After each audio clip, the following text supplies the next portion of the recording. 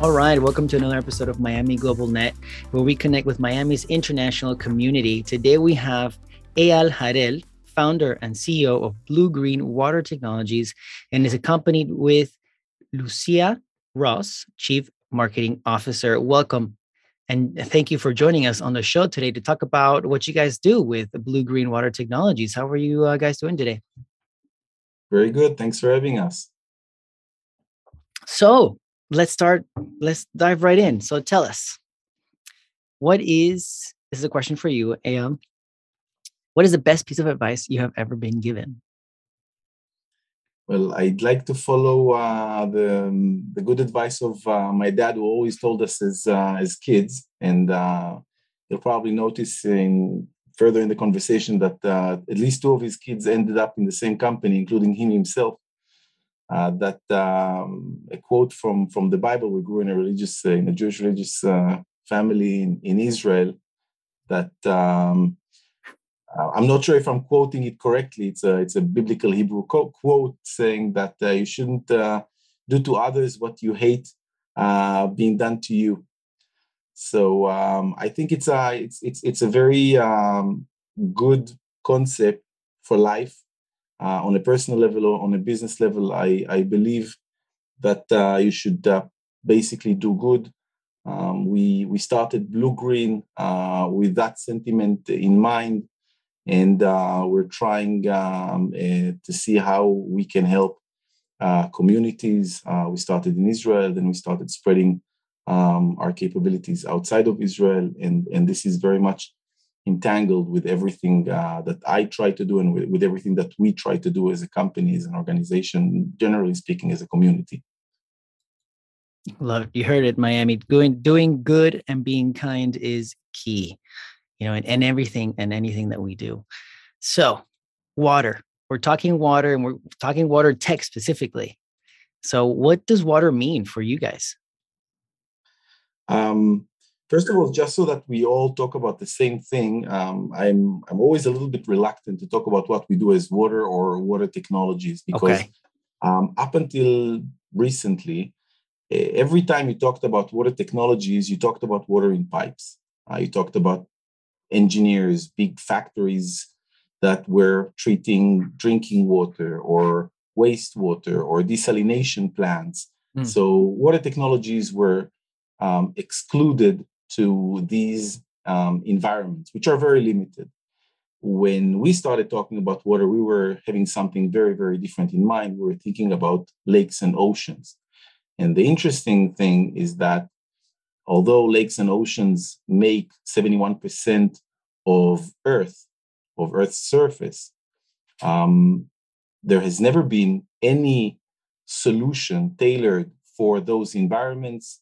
There are no products that are designed to handle any problem or aspect of these environments. And in fact, very, very little research has been made in that environment. The kind of rule of thumb is like about 5% of the oceans have been explored to date. So you understand that there's much more unknown than known.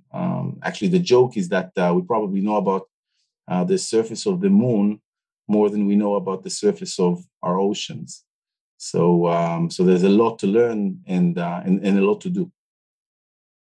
So we might find Atlantis after all if we've only explored 5%.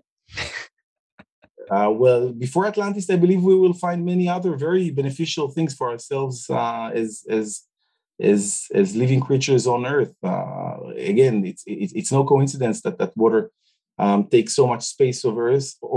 Its impact on our life, not just as humans, as animals, any living organism, is tremendous. And to the extent that we know how to treat our water and use those insights, then I think that our life on Earth will be much better. I think water has a potential to improve life on Earth as we know it. And it just takes a lot of dedication, multidisciplinary understanding, and an international approach to handle the problems that are related to our oceans and lakes. So on the website, you claim that you make water safe. Can you expand on that? Yes, exactly that. When we talk about water, we talk about oceans and lakes. We started off with the mission to handle problems that are originating in what we call surface water, meaning in lakes and oceans. This is a massive undertaking. Nobody has ever done anything in that environment. And we started off with a single microorganism, which is called cyanobacteria, which is essentially it's a bacteria that contaminates water bodies all over the world. It's one of the building blocks of life as we know it. And in recent decades, it's been going out of control. It's essentially a water contamination that is, when left untreated, grows out of control. And like any other contamination, it grows exponentially to the point that it occupies the entire water column and creates toxic conditions and hostile living conditions for any other organism in the water, making the water literally unusable and unlivable. In extreme cases, the water turns into what is known in the jargon as a dead aquatic zone. And those are catastrophic conditions in the water. And those problems are not limited to a place or a time. You can find them all over the world. Indeed, 60 million lakes around the world are contaminated. We're talking about 30 million of square kilometers of ocean that are defined as dead aquatic zones. So this is a massive, massive problem that needs a solution. And we decided that we would like to take on that problem. And we did. So fast forward, we have developed a suite of technologies that combined are able to identify the problem at its onset. We can prevent it, but even if it hasn't been prevented, we can remediate it. We can reduce the toxic bacteria in the water column to manageable levels. And we're able to rejuvenate living conditions in water bodies and rehabilitate entire water bodies within a fairly short period of time. And that means we are able to really make water safe again, because we are able to recreate living conditions for microorganisms, for fish, for birds. Indeed, the entire food chain is rehabilitated as a result of the remediation of these waters. And then, of course, you see implications also on human activities that are healthier and better around those water bodies. The economy is, of course, also benefits from those activities and so on and so forth. So this is our mission. This is what we are aiming for. What is causing this growth of these toxic situations? Is this something that we're doing, or is it a combination of nature itself, or? So yes to all. Basically, again, cyanobacteria has been here long before us. It evolved. It's one of the reasons why we breathe oxygen on Earth. And so cyanobacteria is basically everywhere. It's in the desert crust. It's in the water. It's almost everywhere. It's the reason why the trees are green. However, under certain conditions, the multiplication rate, or how fast this bacterial community grows, may go out of balance and cause these populations to basically overgrow. It's like cancerous tumor, if you want an example, or like any other kind of environment where biodiversity is completely destroyed. And those bacteria communities are able to change the physiological and chemical conditions in the water to the point that they become very, very hostile. And this happens as a result of many different factors. From a scientific point of view, it's very difficult to talk about a single event that happened in history, but the common science seem to agree that it's a combination of global warming that definitely helps, of pollution that definitely helps, and factors like that that ultimately disrupt the biodiversity in water. So let's bring it home to Floridians here to Miami. So we have Lake Okeechobee, especially it is used all over Florida, and there's this whole drainage that goes all the way down from Lake O down to the Everglades. So, and Miamians are very familiar with these toxic bloom situations that do the fish kills, and even the West Coast also suffers from overnutrition of the water. So using this example that Miami's can understand better because they've lived it, how do you guys come in? So we actually started working in Florida in 2020. Indeed, already in 2019, we met Governor DeSantis when he came with heading a delegation to Israel to look for solutions for harmful algal blooms in the state of Florida.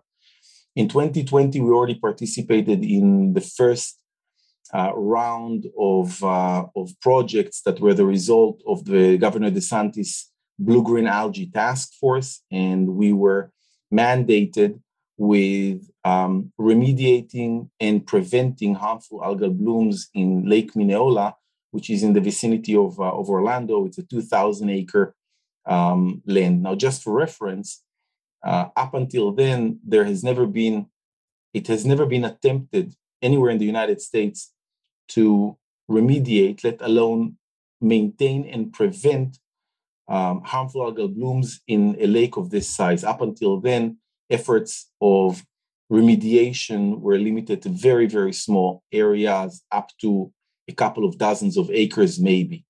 This is a 2,000-acre lake that we remediated and maintained bloom-free, even though it is downstream of a highly contaminated chain of lakes, even during a bloom episode in those lakes when contamination was pouring into Lake Minneola. But as I've explained before, since we were able to rehabilitate what we call the immune system or reestablish biodiversity in Lake Minneola, the lake did not bloom, even though contamination was pouring in, because it was able to handle it completely by itself. Ultimately, we're having discussions, of course, with the Department of Environmental Protection with the target, ultimately, to remediate the bloom conditions in Lake Okeechobee. And we're putting up a kind of a roadmap right now that would define the way from where we are right now to the point that we're able to do exactly that. Okay. And what you mean that Lake Minneola receives toxic water from other lakes is because it's connected. They feed into Lake Minneola, receives toxic water from other lakes. And so do you constantly have to treat the water after you treated it to make sure that it keeps its resistance, or is this like a one time, or how often? So it's a very good question, and I'm not sure I have a very good answer. Water, every body of water is very, very different, and it changes really, really fast. That's one of the challenges that we're facing when we're dealing with water. Normally, I can say with semi-natural water bodies, as Minneola is, we see those changes taking effect pretty fast in terms of reestablishment of biodiversity, which then allows the lake completely naturally to fend for itself for quite some time. Now, how long is it going to last? I'm not sure. I can say that since we left Lake Minneola, we started in November 2020, we left Lake Minneola, it was, I think, April of 2021. Since then, the lake hasn't bloomed yet. Okay. I would also say that, and you're right, it is the last in a chain of lakes. And the reason we went to Lake Minneola in the first place was that it was earmarked as one of the most problematic ones, being downstream. I'm happy to say that even though still, I think late last year, the whole system was blooming, Lake Minneola, and we weren't even there, Lake Minneola wasn't.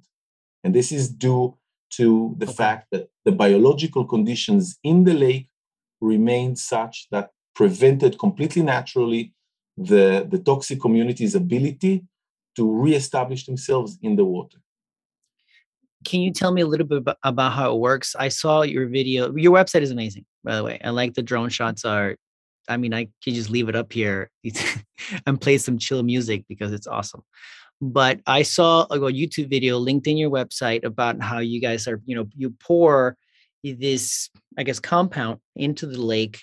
I'm sure people may want to know what exactly you're pouring into the water, but how does the process work? I have a toxic lake. You come in with your guys and you just tell us a little bit about that. So it's a very basic answer to your question. We're using chemicals that are breaking in the water within a couple of hours at a very, very, very low dose. They are being applied surgically in very specific locations in the lake with the aim to create conditions. And I don't think this is the right forum to go into too much technical details, but I'll just say that we are creating conditions that trigger a biological chain reaction within the toxic communities that causes them to undergo what is known as PCD, or programmed cell death. In other words, the entire community undergoes a collective suicide, if you want, which is why within a very short period of time, talking about usually 24, 48, 72 hours, you see the entire toxic community collapses. Now, this is already happening long after the chemical is out of the system. You can't measure any chemical in the water. Again, the dose to begin with is very, very small and applied very locally.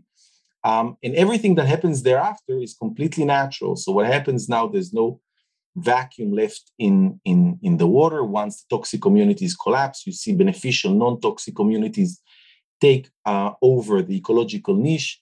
And then you start seeing all of the different layers of the food chain start reestablishing themselves. This is a very, very basic layer of what we do. But it's much more complicated than that, because the key factor here is how do you activate this biological chain reaction within the toxic communities? How do you press the red button at the right time, at the right place, to cause this very, very pronounced chain of events that proliferates throughout an entire lake that is as big as that, throughout the entire water column? Sometimes it can be as deep as 20, 30, 40 feet.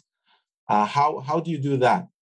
And for that, we developed a whole suite of technologies that are based on artificial intelligence and deep learning that basically allow us, using computer vision, to collect very good data out of water in real time, analyze it, turn it into an action plan, and execute it within a very, very short period of time. And the reason is very simple, and that's the biggest challenge probably when we're talking about problems in water. And again, I'm talking about lakes and oceans. I've mentioned this before. Lakes and oceans are a very problematic environment to work with because they are chaotic, fast-changing, complex biological environments. They are changing really fast. So if you're using the wrong data, or if you're using the data too late, meaning it's out of date, then you're going to fail. You have to be able to understand exactly what's going on in real time and react to the situation. Otherwise, you've missed the opportunity. It just changes that fast. And so we had to basically close this entire circle of treatment that includes not only what we put in the water, but more importantly, how and when and at what frequency and using what dose and what exact location, and be able to answer all these questions in real time so that we get the effect that we want. And like that you mentioned that your chemicals they don't stick around, right? They're there, they do their job, and then they cannot be found anymore in the water after you do a test. Correct. So the product, for example, that we're using regularly in the state of Florida, our Laguard Oxy, is based on sodium percarbonate. So the active ingredient is hydrogen peroxide, and hydrogen peroxide is present naturally in water. And ultimately, it breaks into water and oxygen, so it doesn't persist and nothing is left in the water. So you mentioned one of your main services, but I understand you have a new service called Science as a Service. Can you tell us a little bit about that? Yes, definitely. Basically, the fundamental problem that any lake authority, superintendent, or even if it is a local county with access to water for recreation, drinking, or otherwise, fundamental problem that they face is that they don't really know what's going on in the water until it's way too late. If you look at the way the public responds to algal blooms, the public is asked to be cautious about the situation in the water, and if they visibly identify aggregates or scum, green scum in the water, they should alert the local authorities. Local authorities will come, take samples, and perhaps issue an advisory if relevant. For reference, a problem in water is defined as 20,000 cells of cyanobacteria in the water. 20,000 cells of cyanobacteria in water is perfectly clear water. You can't see anything. When the public identifies green scum in the water, it's when bacterial cell in the water, the bacterial concentration in the water is already at the hundreds of thousands, if not in the millions, if not even more. And that means by the time the public is aware of a problem, by the time anybody goes and checks it and sends it to a lab, and by the time the results come back, the public is already exposed to a whole group of different toxins that are very, very problematic to the health of the people and the life of their pets, and definitely the life of other organisms in and around the water. So this is a very, very problematic situation. And part of our solution that we have developed, as I mentioned before, was designed to allow us to understand in real time what's going on in water in order to allow us to respond to an emerging situation in real time. Recently, we decided to expand on our capabilities and provide it as a tool for local authorities to allow them to be able to identify, alert, and perhaps even respond if they choose to, in a beginning of a bloom before it becomes a public health threat.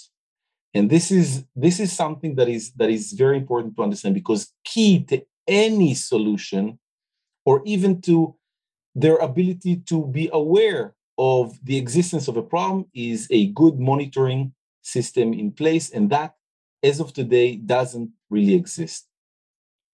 So if, let's say, hypothetically speaking, city of Miami or any other municipality has the monitoring system, detects a rise in the bacteria, right? Is this something that they can implement themselves? Like, oh, we need to look, we have a rise, looks, we're going to peak. Can they do that themselves, or they have to have your people or specialists add the chemicals to the water? It's a very good question, and I will let Lucia elaborate in a second about the details of the plan and how we're working with local authorities. But to your question, the answer is depends on the size and complexity of the problem. So, for example, we were called last year when the floodgates of Lake Okeechobee were opened and contamination started proliferating throughout the state of Florida. We were called for emergency by the Department of Environmental Protection to come and take responsibility over 5 miles of canals and marinas around the C43 canal, the canal that takes water from Lake Okeechobee, 80 miles through Florida and all the way to the Gulf of Mexico. And we came there and we were able to remediate marinas across 5 miles of canal within just a few short hours. So together with the South Florida Water Management District and the Department of Environmental Protection, we agreed that we will continue the remediation efforts and ultimately ended up cleaning 40 miles of marinas along the canal, along the C43 canal. It was the effort to treat the marinas was not complicated, was not so big, to the point that we have agreed with the South Florida Water Management District that they can continue the effort by themselves. So when it comes to marinas, small, relatively small aquatic environments, they're definitely capable and equipped to handle these situations by themselves. When it comes to areas that are much bigger, such as Lake Minneola, definitely when it gets to bigger lakes like Lake Hancock, Lake Apopka, or definitely Lake Okeechobee, this takes a whole different level of an effort in order to manage the situation. And there we come with a whole suite of capabilities in the water and above the water that are designed in combination to remediate the entire algal bloom in that water body. Certainly impressive. Lucia, you mentioned you could elaborate a little bit on how you work with municipalities as well? Right. It's a 360 Science as a Service subscription service. And what it is that the whole entire package provides those who manage the water bodies with the tools and the information needed to maintain a healthy system. And what's included in this is remote satellite monitoring, where we track the presence and spatial progression of algae blooms. And we use satellites, drones, UAVs, and we can determine precisely the areas that are blooming and what needs to be treated. And the managers will get a weekly satellite assessment done by our scientific team based on smart modeling. And we can use that to determine the bloom situation, how pervasive it is, and then we can provide an economical treatment plan. So you would the manager would receive a scientist consultation, and we offer access to our team of experts to help you cope with whatever's going on in the water body. So the scientist can help you respond to an emergency, and if it's an immediate disaster that's going on, we can control that. So if you purchase a subscription, you have up to 3 hours of consultation every month, and you have unlimited email support, and you're guaranteed a response time of up to 24 hours in an emergency situation. And the most important thing about this is you have a prevention and a treatment plan, and it's customized to your specific water body. Got it. All right. So this would be great for municipalities, anybody really who's in charge of any water body. Absolutely, because like Eyal was saying, the key is prevention. You don't want to wait until you have a pervasive bloom when you can see it and you can smell it. It's really, that's I would almost say it's almost too late. We can treat that, but you want to get in there early, because if you have a large bloom, it's going to be expensive to treat, and we probably will have to do more and more treatments throughout the season. If you can catch the bloom before it becomes a problem, and then you just have preventative maintenance along the way, it's going to be far more economical for the manager to keep under control throughout the season. And I know that we talked about canals, lakes, but we could do also oceans, like you mentioned, like the marinas. Especially here in Miami, we have we have a big river, the Miami River, that opens up into the bay, and that's where we have experienced some fish kills because of these toxic algae blooms. So I think this is very interesting, and I know that we're running also out of red tide monitoring. Red tide. We forgot about the red tide. Well, that is red tide in the ocean. It's a cousin. It's called red tide. Okay. See, this is why we bring the experts, because I don't know. So, but this has been great, guys. I have one more question before we wrap up. I know you guys received the Global Water Award for breakthrough technologies. What does that mean for you guys? How does that feel? That's pretty cool. I think it's a wonderful opportunity for people outside of the water community to really see what we do, because it was in the Financial Times and in other industries, that we now have that platform where people know Blue Green Water Technologies, and they're starting to ask questions. And that's great, because I'm welcoming being able to speak with media from different outlets and tell them more about the company and more about our products. So I think that platform has really helped us grow. Awesome. Well, if I can interject, of course, I totally agree with Lucia. I just want to add that to us, as an organization, it wasn't just the recognition of how far we've gone, but also about the impact that we were able to create on these vast bodies of water. One of the key factors related to our winning in the prize was our efforts in South Africa to remediate harmful algal blooms in very, very toxic lakes in rural communities. And it's true everywhere, but when you get to these places, for example, Setumo Dam on the border of Botswana, and you're able to truly touch the lives and livelihoods of local people and affect them within a few short weeks, allowing them access to good quality of water, bring back the standard of water that they've lost so many years ago, allow them to have access to healthy food source, which they have lost many years ago, allow them to be able to open a window during bloom times, which is most of the year, because otherwise the water is too stinking,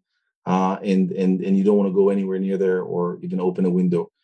So that to me is what makes me tick. That what makes me very proud of what we do. Our work touches so many communities around the world in the most basic way possible, and I think for that we were very proud to receive recognition. Well, awesome. I mean, this was new to me when I reached out to Lucia via LinkedIn, and she was telling me all about Blue Green. So it's been very educational for me, and I'm sure for a lot of Miamians who are going to be hopefully listening in. So Eyal, Lucia, thank you so much for jumping on the show and telling us what you guys do here at Blue Green Technologies, Water Technologies. Thank you for having us. Thank you very much.